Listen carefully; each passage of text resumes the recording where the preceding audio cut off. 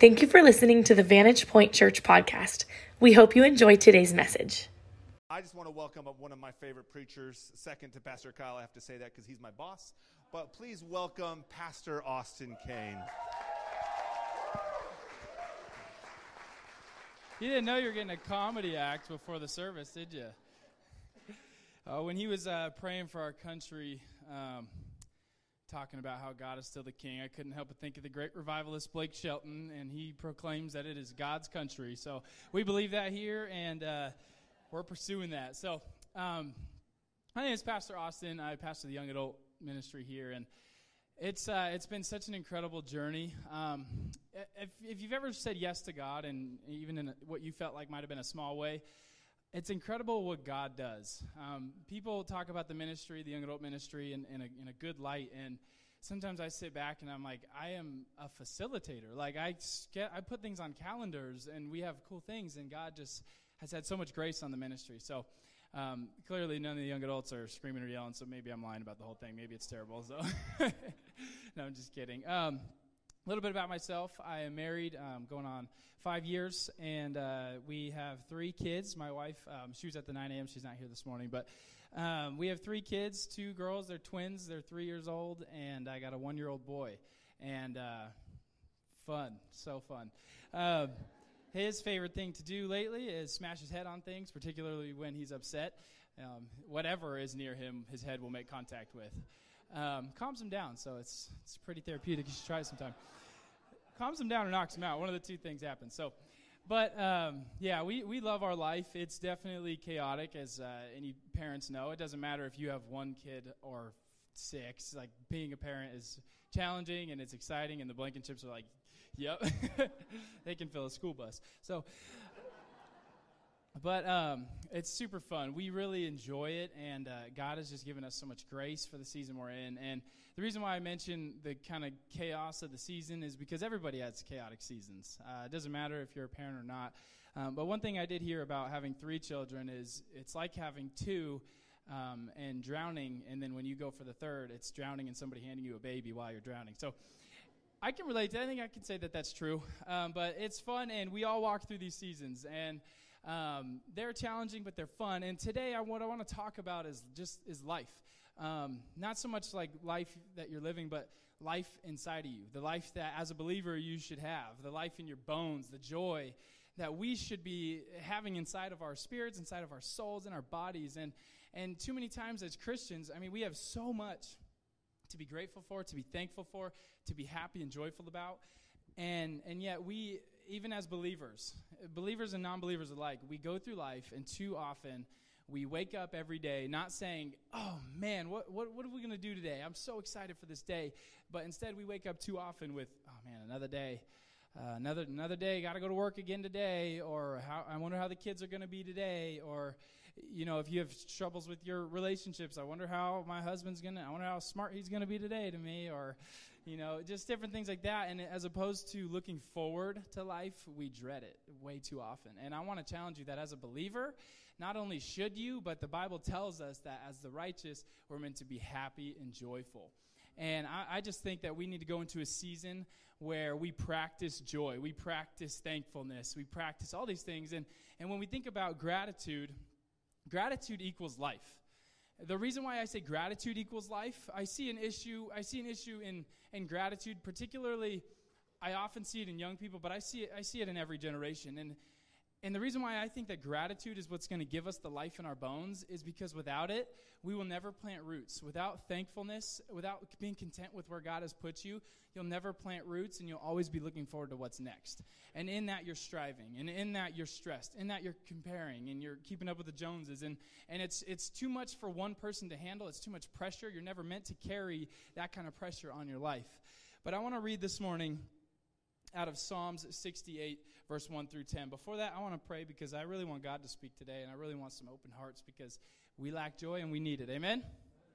God, I thank you, Lord, for your presence here. God, I thank you that you are so clearly in this room. And I do believe from the bottom of my heart, there's not a single person in this room or watching online that is watching by accident, that is witnessing this by accident. God, I believe that each and every person has had a divine appointment from you to be here, to be in attendance today, for you to speak something to their hearts, God. And I pray for open hearts, open minds. I pray that we can eliminate distractions and the difficulties of the weeks before this, the fears of the world and the chaos that's going on, but we can center in on you and your Spirit, God. And I pray that whatever is said today, you will minister to each person the way that they need to be ministered to this morning, God. In Jesus' name, amen. All right, well, let's get into the scripture. Psalms chapter 68 is basically the main thing today. I'll go through the other stuff, but that's going to be where we're going to be at primarily today. So if you want to open up to chapter 68, starting in verse 1, it says, "May God arise, may his enemies be scattered, may his foes flee before him, may you blow them away like smoke. As wax melts before the fire, may the wicked perish before God." This is my favorite part. "But may the righteous be glad and rejoice before God. May they be happy and joyful." What does that translation say? The same thing? Oh, perfect. Some of them say different things, and I particularly like the NIV version of this one because it says, "May they be happy and joyful," and it makes it so plain. We don't have to decipher King James versions, and what does that word mean? Well, it means happy and joyful. And so I really want that to get in our spirits tonight because circumstances shouldn't base whether or not we have life in our bones. What we walk through shouldn't determine whether or not Jesus is alive in our hearts. Amen? And continuing on, it says, "Sing to God, sing in praise of his name, extol him who rides on the clouds, rejoice before him, his name is the Lord. A father to the fatherless, a defender of the widows, is God in his holy dwelling. God sets the lonely in families, and he leads out the prisoners with singing. But the rebellious live in his sun-scorched land." Maybe we're rebellious. It feels real sun-scorched around here these times. But when you, God, went out, that landed way better in the 9 a.m.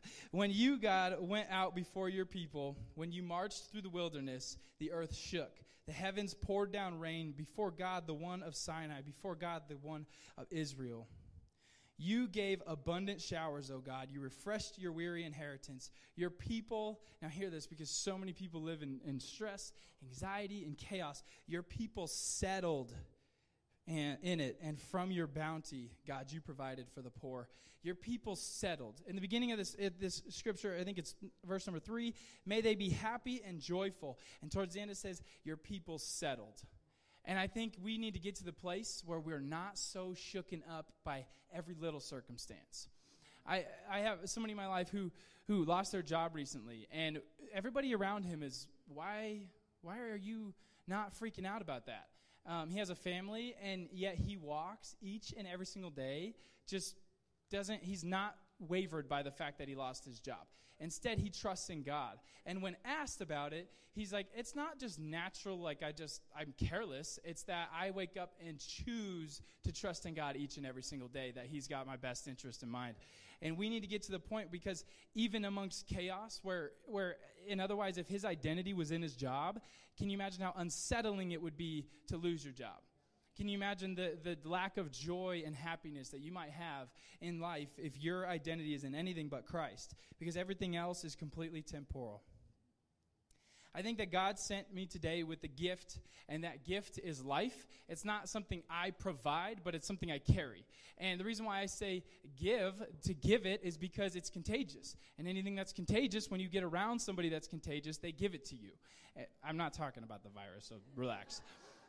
But life, I mean, you know those people. I know you do. Those people that you meet, and they are just like almost intimidatingly just like so alive. And it doesn't matter what hour it is. They're just alive and joyful and awake, and there's just energy. And it's supernatural, because sometimes the circumstances don't quite line up for the reason that they are being the way that they're being. And I am a firm believer that it is found in Christ. And I believe this. I believe that we are all living. If you don't believe that, you're not going to believe anything else that I say.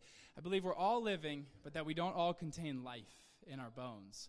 And there's a major difference between living and then containing the life that God gives us as believers.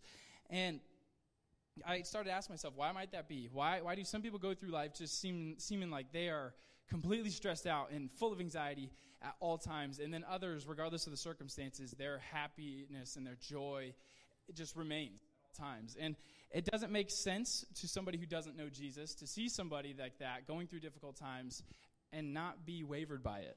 And I believe this. After praying and asking God about this is the conclusion I came to.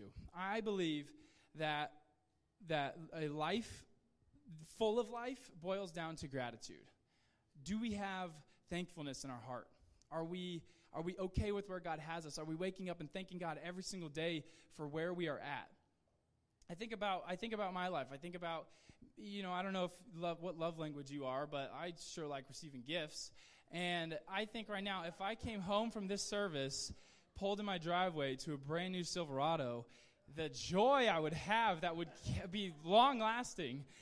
If it was a Ford, it wouldn't be very long lasting but it's there's literally like Ford guys that had no reaction when I said coming home to a truck because I said Chevy. But anyways, the joy that I would have, it would be so evident. It would be so clear how happy I am about this thing. And my question is, when did salvation and Jesus dying on the cross not become a reason to celebrate each and every day with the same level or more than what we're dealing with? You see, the reason why I think life is tied to gratitude is because without gratitude and thankfulness, we'll never plant roots. And without roots, there's no fruit. Without fruit, there's no food. And without food, there's no life. And without life, you're not going to be the best example of Christ that we're called to be. And this time, greater than ever before, we need to be evangelizing. We need to be telling people about Jesus because it's the only reasonable hope in a time like this. And I heard a pastor say this recently, that the church is always like, revival's here, revival's coming in, and we're praying for revival. And it's true, we are.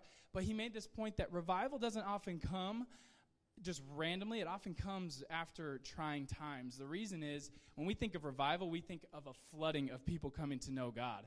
And a lot of times when they're comfortable in their success, they see no reason for a Savior. But right now, people are looking up for answers. They're looking for a Savior. They're looking for some kind of hope to latch onto. And if we can at least you may not be a theological major, you may not have all that, but if you can have the life that Christ offers us inside of you, you will be one of the greatest examples of Jesus to the people that you encounter. We want to get to the point where when people are bumping into us on the street, they're also bumping into God, and you're so happy. Like, why are you so happy? And I can think of people right off the top of my head. Pastor Eli is one of them. You guys saw it, right? Displayed right here in front of all of you. That he is so full of life. And I can tell you, it's not just when he has a microphone in his hand. He has fun with a microphone in his hand, but he's constantly just full of life. Anybody that encounters him enjoys that and is a receiver of that, and it's contagious.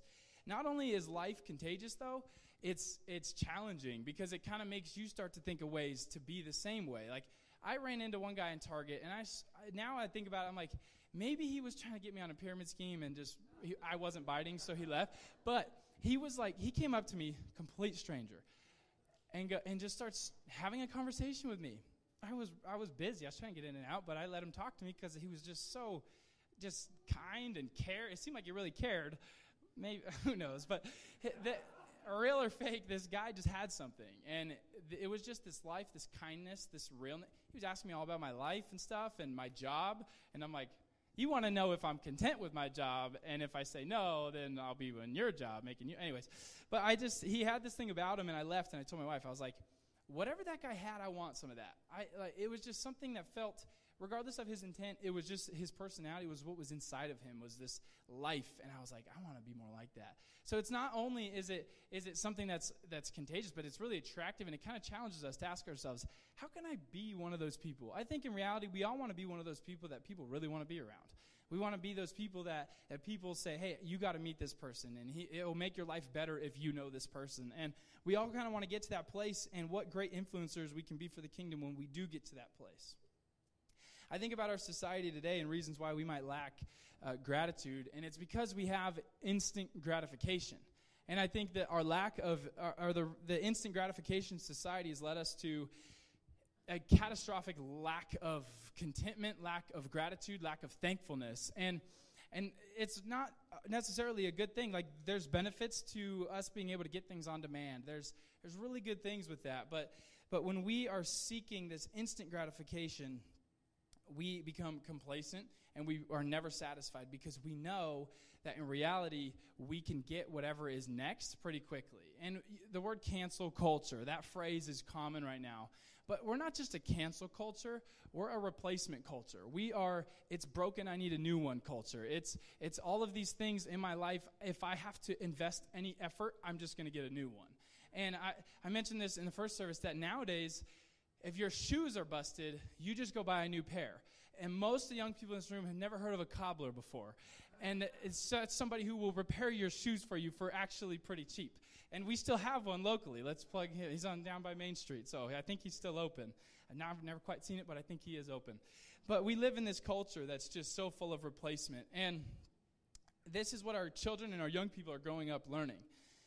That if something's broken, we don't fix it anymore. We look for the newer version of it. And a couple examples of, I don't like this, I want a new one, is I don't like this job, I want a new one. As opposed to really digging your heels and in somewhere that might have a lot of opportunity, it might take you some time to get there, but there's opportunity, and instead we like to just quit and go look for something else. Or another example is, I don't like this town, I need to get out of here. I'm not going to make you raise your hands, young people, but or maybe you've been in this town your entire life, but I can tell you this, growing up, more often than not, I heard, I can't wait till I graduate to get out of this town. I hate this town, all this stuff. And I mean, almost 100% either never left or left and came right back. And so there's this culture of just, I want this new, I want to get out of here, I want something else. Or I don't like this car, it's not new enough. And it goes deeper than that, too. We deal with this on a far deeper level than just the surface level. And these are the kinds of things that our children are witnessing. Things like, I don't like this husband, I want a new one. Or I don't like this wife, I want a new one. Or I don't like this church, I want a new one. And those are things that children growing up watching and young people seeing as an example is the opposite of the heart of God. Our God runs and flourishes on root systems and fruit. You see it time and time again through the Word of God analogies of using fruit and root systems. And when we're never planting our roots in somewhere and investing in ourselves, then we'll never reach the potential God wanted us to reach. We think we're going up in life when we keep moving from one thing to another, but we're remaining at the same level. It's just new. So there's a new atmosphere that brings new excitement, but it's not necessarily you moving up into the potential God has for you. And there are times for transition. There are times where God calls you out of somewhere and into somewhere else. But I want to get to the point where we're in tune with His Spirit and not our flesh. We're in tune with the leading of God to go somewhere else, do something new. Not, I just want something new. And you can make stuff exciting when you invest in it. I think about church for an example. When I first started going to church, not being involved, it was like, this is whatever, and I could get this anywhere kind of thing. And once I got involved, and this is not just like hey, we're going to have volunteer sign-up sheets after this. This is for real. Like, once I invested into something, once I truly took pride in something and invested myself into it, all of a sudden that thing that I felt like I could have got anywhere became special, unique, incredible, and completely God-given. And so I believe firmly in planting our roots instead of tapping out. We replace instead of repair far too often. And we want as opposed to appreciate. And an example of that is yesterday we had the Marriage Connect group barbecue, and we were out by the grill. The guys were, because that's what guys do. And Kyle's actually using Andrew's grill. We were at the Oplands. And then Elisa came out, and I was talking about the grill. I thought it was pretty cool. It had like 2 hoods, and I thought it was a cool grill. And she's like, yeah, it's broken though, and Andrew has to repair something on it. And I was like, he's gonna repair it as opposed to just go buy a new one and sell this like brand new. It's sold as it, like how we do on the Facebook Marketplace. But he is gonna go buy a part and repair it. And I was like, why do I not hear that very often? Why do I hear like, oh, it's broken? I hear it's broken, I need to go get a new one, far more than I hear it's broken, I need to repair it. And I will tell you on a practical standpoint, financially, you will thank yourself the more you learn how to fix things than replace things. And husbands, your wives will love you more for fixing things as opposed to replacing things. Unless, now let me give you a trick. If your drill is already not a very good drill and it breaks, wives, close your ears, tell your wife you got to get a new drill. And make it an impact, make it the best one you can possibly get. All right, you can open your ears now, ladies. I want to show a video real quick just about what it's like to want more. It's kind of just a quick example of what it looks like to be in the head of especially Americans in this day and age. Go ahead. I composed all this, by the way, the music for this, so...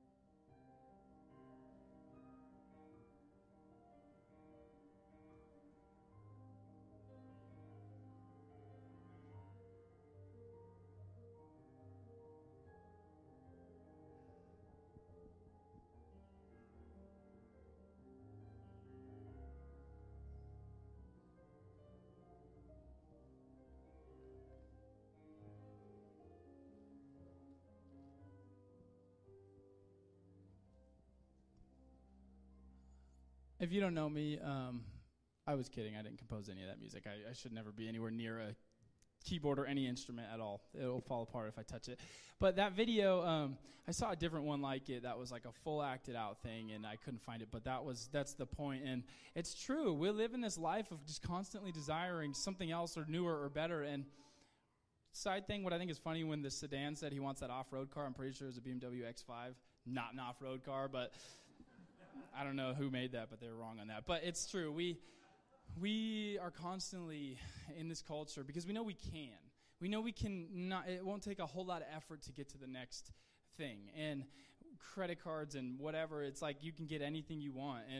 And I just think that as believers, we need to set the example of what it looks like to be investors, investing in ourselves, investing in something, a church, your relationships. And instead of being people who just give up, because that's what the enemy wants us to do, that's the culture we're in, instead of giving up, we need to repair, we need to focus on, we need to work on. When things start to go wrong, it shouldn't be a reason to, fight or flee. It's not flee. We're not supposed to flee into the next thing. We're supposed to fight for the things and the places God puts us, the relationships that God puts in our lives.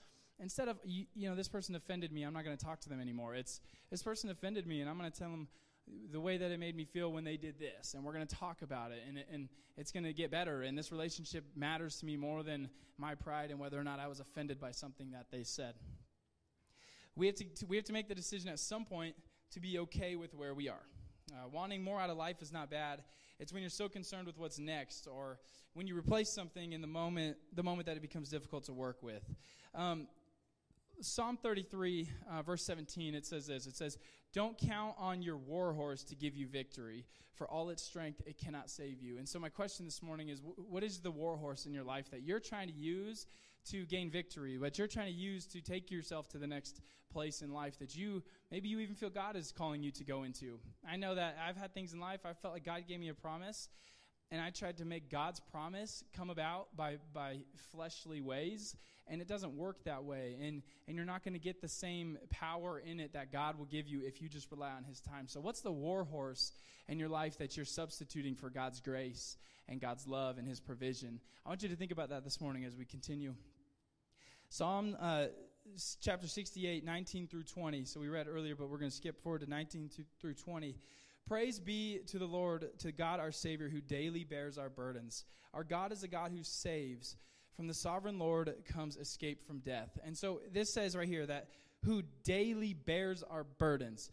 If he's daily bearing our burdens, then I have a reason to daily be thankful for him in my life and what he does for me. And too often I see it where we thank God in moments of worship. The one problem is that the moments of worship are only at church. It's only in a church building or at a service of some sort. And I think we need to get to the place where God's grace, what he's already done for us, not necessarily even the material things, but the fact that our souls are written and our names are written in the book of life, the fact that this world, this time on earth is very short, but eternity is forever, and we are locked in that with Jesus. Since when did that become not a good enough reason to praise him and be thankful each and every single day? For me, I have to get to the point where, yes, I have the world at my fingertips. I'm young, and whatever I want, I can go to school. You can really do whatever you want in this country. But I got to get to the point where my gratitude towards the Savior of my life, the one who died for my soul, it matters so much more than whether or not I obtain the new, the best, or whatever. And it's challenging, but it's a direction I think God wants to take his church. We have to wake up every morning and choose gratitude and choose thankfulness and choose trust. Just like that person I was talking about that lost their job, choosing every day to trust in God. Your prayers in the morning, they need to not necessarily just be constant requests to God about what you want him to get you in life or what you want him to bring to your life. And instead, they need to be prayers because I know you've already prayed for those things that you want in life. And it's a good thing to pray for things. And he gives us the desires of our hearts, and he knows what we want. But I think our prayers need to become more of like, God, I thank you, Lord, for another day. God, I thank you for breath in my lungs. I thank you for a roof over my head. I thank you for the job that I have. It might not be my dream job, but I thank you for income, Lord. I thank you that you provide. I don't go without. I thank you that you say, yeah, I can trust in you and that you will take care of me. That I can walk through the valley of the shadow of death and fear no evil, God, because you are with me. God, I thank you for those things in my life, Father. You know the rest, God. You know everything I want. You know what I want to see for my family, for my life, God. But today I say thank you because you've given me the gift of salvation, which is greater than any gift that I could possibly obtain here on this earth. And if that is our posture every morning, and if you don't believe it right away, if you're saying it just to say it because I said to say it, then guess what? Keep doing it. Pastor Kyle preached a message a while back where he said, do it with your body till your heart and your soul follows. And I have put that into practice in so many areas, and I'm an advocate for that. I believe in that. And doing it outwardly, there's something so powerful about using our voice, using our body to express things instead of just thinking them. Because we can think all the time, oh, thank you, God, you're so good, and thank you for this. But just declaring gratitude, declaring thankfulness over our lives, it will do something in your spirit. It'll take you to a place where you're not just thanking God, but you're building roots of thankfulness to where it's just natural for you. You're going to continue in life thankful. And that thankfulness, that gratitude will lead to the joy that you're longing for, to that happiness you're longing for, to that life in your bones that you're longing for. Because you're no longer discontent. You're content. You're knowing, God, you put me here. I'm okay with where I'm at because I got you by my side. It doesn't matter what else I have, but I have a Savior that's not just to the left, to the right, or got my six or in front of me. He's everywhere around me, and he's inside of me. And he knows every battle I'm going to face. None of it's news to him. He knows exactly what I'm going to go through, and he shows me the way out every single time. And I can declare victory over every situation. And for that, I'm thankful, and I'm happy, and I got joy in my spirit because there's a real thing to be thankful for.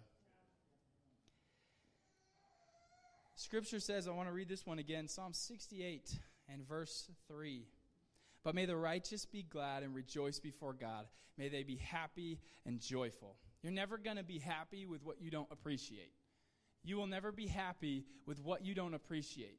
If you don't appreciate just the fact that maybe you got a roof over your head, then you're never going to be happy with that roof over your head. And you're always going to want more. And guess what? Once you get that new house, it's not the desire for something newer will not go away. I promise you. Once you get that new car, you're not going to not want a new car ever again because eventually that car will be old.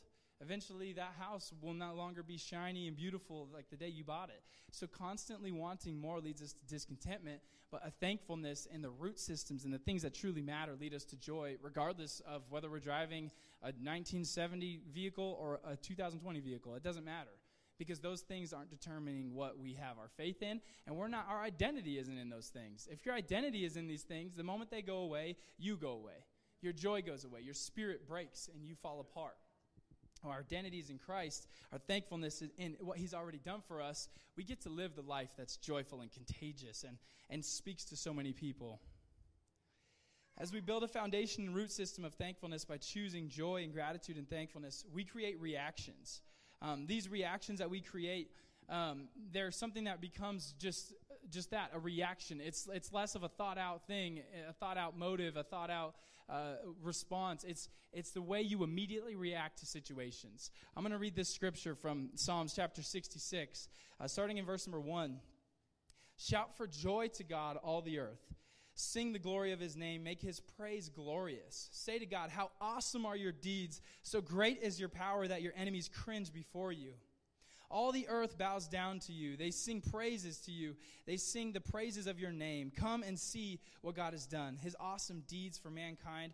He turned the sea into land, and they passed through the waters on foot. Come, let us rejoice in him. And the rest of that scripture, all the way from 1 down through 12, is just thanking God for just things that have happened. Just kind of giving a list of the amazing things that God has done. But then all of a sudden you get to verses 13 through 15, and the narrative changes because it goes from informative, like these are the great things that God has done, to starting in verse number 13 says, "Now I come to your temple with burnt offerings to fulfill the vows I made to you. Yes, the sacred vows that I made when I was in deep trouble." And this is the part right here. "That is why I am sacrificing burnt offerings to you. The best of my rams as a pleasing aroma, and a sacrifice of bulls and male goats." And the reason why I want to highlight that verse in 15, it says, "That is why I'm sacrificing burnt offerings to you." So 1 through 12 is this is all the incredible things that God has done. And then verse 15, that's why I'm praising you. That's why I'm worshiping you. That's why I'm sacrificing and giving my life back to you because of all these incredible things we've done. So this is his reaction. The author's reaction to what God has done was to do everything he can to show his appreciation to God and to be intentional about doing it outwardly and not just thinking thankful thoughts. It's not a thing. You can't think things into existence. I'm sorry to break culture's lies, but you can't just think something and it's going to come to pass. I can't think that Eli's amazing and he just knows that I think that. But if I tell him you are amazing and you're beautiful and you're not single, you're wed and your marriage is going to last forever and you're not going to go to your wife is not going to leave you for the singles group. She's going to go to the marriage group with you. And he would never know that I felt that way about him if I didn't say that. Amen. But we need to get to the place where we're outwardly showing God, man, God, I mean, you've done so much for me that you didn't even need to do. And I know you're going to continue to do incredible things in my life, God. And those things are great, and I'm thankful. But you saved my life. You saved my soul. You redirected my path. My generations after me don't have to battle the same things. Generational curses have ended because of my relationship with you. My children don't have to face the same things I faced. I get to walk in victory, and so do my descendants. When did that not become a good enough reason to be excited about Jesus every single day? We need to get to the place where gratitude is the source of our joy and our peace and the life that's in our bones. When you have gratitude, you're able to keep your faith through any and all seasons. Just ask Job. I'm not going to read Job today because Job's an entire message in itself. But if you read the book of Job, you see a man who Jesus, or God, he chose Job to be the one that's attacked by the enemy. The enemy came to God and said, I tear anybody down, basically. I can take any one of these guys. And he said, not Job, try Job. And he put so much on Job. And Job went through everything from emotional loss to physical damage, everything you can think of, finances, everything broke in his life. But faithfulness remained. And it makes no sense, but it's because he trusted in God. And he went through difficult times, but he was surrounded by people. And I want to highlight that. He was surrounded by people. So when you're going through difficult times, be surrounded by people. Don't do it alone. Don't go through things alone. The reason why we do connect groups isn't so we can have a whole list of cool connect groups. It's so that we can have places where every single person, regardless of your walk, you can find a community to invest into. You can find a community of people who are walking through the same type of thing you might walk through, or they've already walked through it before and they can give you wisdom on that. But we have connect groups so you can be a part of something so you don't have to do life alone. You don't have to walk through those difficult times by yourself. If you're dealing with loss, there's going to be people in this building who have dealt with loss and can help you in telling you that there's hope. It gets better, I promise. And that's the reason why we push connect groups so much in this church, is because life alone is exactly what the enemy wants, and it's one of the biggest things that God wants to avoid having happen for his children. I believe God wants to see Christians walking in the abundance of life that he promised to us in John chapter 10, verse 10. It says, "The thief comes only to steal, kill, and destroy. I have come that they may have life and have it to the full." I really like the NLT version because it says, the thief's purpose is to steal and kill and destroy, but my purpose is to give them rich and satisfying life. That version spoke to me because we didn't have to decipher much, and it made it plain, but rich and satisfying. And you think, like, in your head, you're like, I can get with this Jesus guy. I'm going to be rich, and I'm going to be satisfied. Lord, I serve you the rest of my life. Where's my Silverado? But that's not what he's talking about. It's not. And God wants, he wants us to be blessed and have these incredible lives. But what he's talking about here, rich and satisfied, it's something that we're trying to gain this version of rich and satisfying through material things that might make us rich and satisfied. And yet, so many times you'll ask people who got all the success in the world, and they still are missing something. There's still something empty, and there's testimony after testimony. And I'll tell you, this rich and satisfying is something that a lot of people in this room have already got a taste of. And if you got a taste of it, you know how good it is. You know how satisfying it is. Not only that, but you want more of it. I've tried so hard for years. I wrote down this title to a message, and it's called The Balance of Discontentment and Contentment. And I have never finished it because it's so complex to live this life that, yes, you are content where God has you. Like, you're thankful that God has you where you're at. And there's a healthy discontentment. There's a very unhealthy discontentment where you're chasing the wrong things and you're trying to do things out of God's time. But there's a healthy contentment. The healthy contentment or discontentment is when you are discontent with your relationship with God for this reason. You want more of it. You want to always live discontent in that relationship with God because you never want to be satisfied with where you're at with God. If you're satisfied, it's because you're not thankful enough. It's because you're not reminding yourself of what Jesus did for you. So living both content with where he's placed you and discontent and wanting more of God is where we want to end up, is where we want to live. That's the lane that we want to drive in the remainder of our life. But if we keep choosing discontentment, we are subconsciously choosing disappointment constantly. If we're choosing discontentment, and byproduct of that is disappointment. Because when you're discontent and you're never satisfied, you're never going to be happy. You'll never experience the joy that God promised us in Psalm 68, verse 3, that may they be happy and joyful. You'll never experience it if you're living a life of discontentment and you're not satisfied and you don't have gratitude and thankfulness. You can't live both a life of joy and a life of discontentment. Now, let me tell you this. You can definitely live a life of momentary joy, of temporary joy in things that the world can offer you while also being discontent because you're chasing things. Maybe you're going through life, and your life may even seem fun, but at the end of the day, you're never going to have this life in your bones that Jesus wants you to have if you're constantly chasing the next thing. And so the challenge today is, man, can we please become people that are invested into ourselves, invested into our relationships, invested into our workplaces and our churches and things like that, because we need to stop this cancel culture, this replacement culture. This needs to not be a thing. Cancel culture, I promise you, is not the heart of God. It is not the heart of God, because God is not somebody who throws people in the trash because they offended you, or you're canceled because whatever. I don't even know how to use the verbiage the right way, but it's a thing, and I don't like it, and I know God doesn't like it. Instead of cancel culture, we need to be a culture known as people who invest. Come on, at least as believers. At least as people representing Jesus. We need to represent Jesus and steward the fact that people around us know we're Christian, and if we're not representing Christ in the right way, they're going to get a wrong version of Jesus.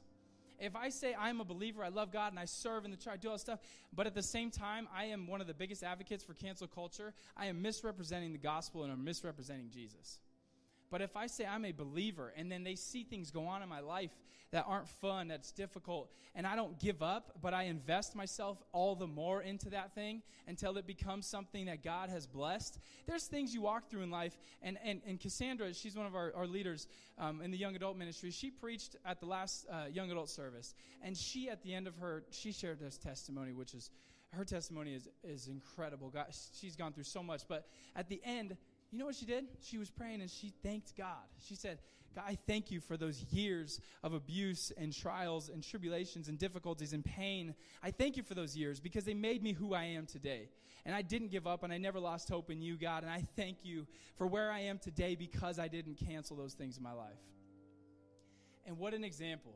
And when we can just turn, as opposed to turning away, we look up to God and we say, God, this is not maybe it's your marriage, maybe it's your relationship with your children or friendships in your life. God, this relationship is not going well. I am frustrated. This person continues to offend me every single day. They're hurting me, and they're just being rude to me, and I'm feeling it. The inside me is becoming broken because of this individual. I want to plug something in real quick. Now, if you are in an abusive situation, get out. Get out.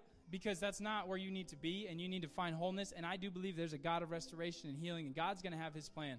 But if you're in an actual abusive situation, I'm not saying keep trying and keep doing your best. I'm saying get out and get in prayer and get in counseling and allow people to support you in that. But instead of just simply becoming offended and turning away from relationships, we need to ask God to help us represent him well and remain in relationship with these people. Look at the disciples, the ones that turned their back and completely, like Judas's kiss, and you think of these stories and how Jesus still loves his disciples to death, and he still died for them. Every single person that spit on Jesus, that said he was a false prophet, that said all these terrible things, that broke his trust, that weren't honest people to him, he continued to love them, not only love them, but invest in them. He continued to do his part in the relationship and investing in them. Psalms 27, verse 4. One thing I ask from the Lord, this only do I seek, that I may dwell in the house of the Lord all the days of my life, to gaze on the beauty of the Lord and to seek him in his temple. If you go to Psalm 34, 1 through 3, I will praise the Lord sometimes. No, it says, I will praise the Lord at all times. I will constantly speak his praises. I will boast only in the Lord. Let all who are hopeless or helpless take heart. Come, let us tell of the Lord's greatness. Let us exalt his name together. We can stand to our feet tonight, or this morning. I'm a young adult pastor and I preach at night, so it's morning time now. You guys can stand to your feet.